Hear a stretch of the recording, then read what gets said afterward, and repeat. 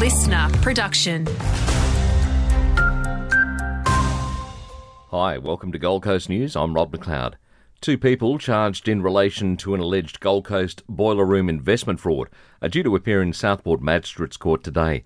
The scheme was a cold call investment fraud offering share trading software. Police allege it defrauded over $3 million from around 300 people between 2018 and 2020.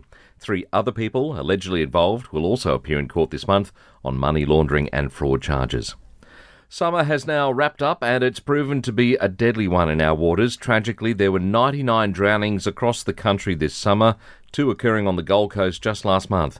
That number could have been much higher, though, if it wasn't for the efforts of our surf lifesavers, who carried out more than 5,700 rescues. It's Clean Up Australia Day this Sunday, with volunteers ready to do rubbish runs at dozens of sites around the Gold Coast and Tweed. One of those sites will be at Currumbin Creek, outside the RSL.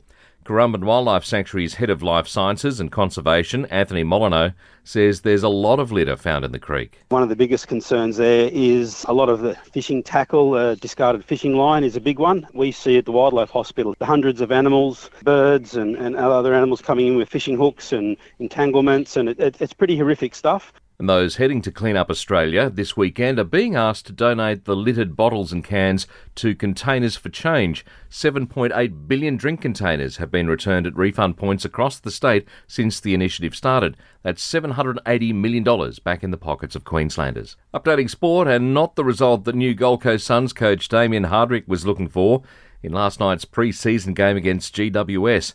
The Giants thrashing the Suns by 44 points in Canberra. At one stage, the Suns conceded 11 unanswered goals in the second and third quarters. The final scoreline 105-61. The Suns play the March 9 AFL season opener against Richmond at Heritage Bank Stadium.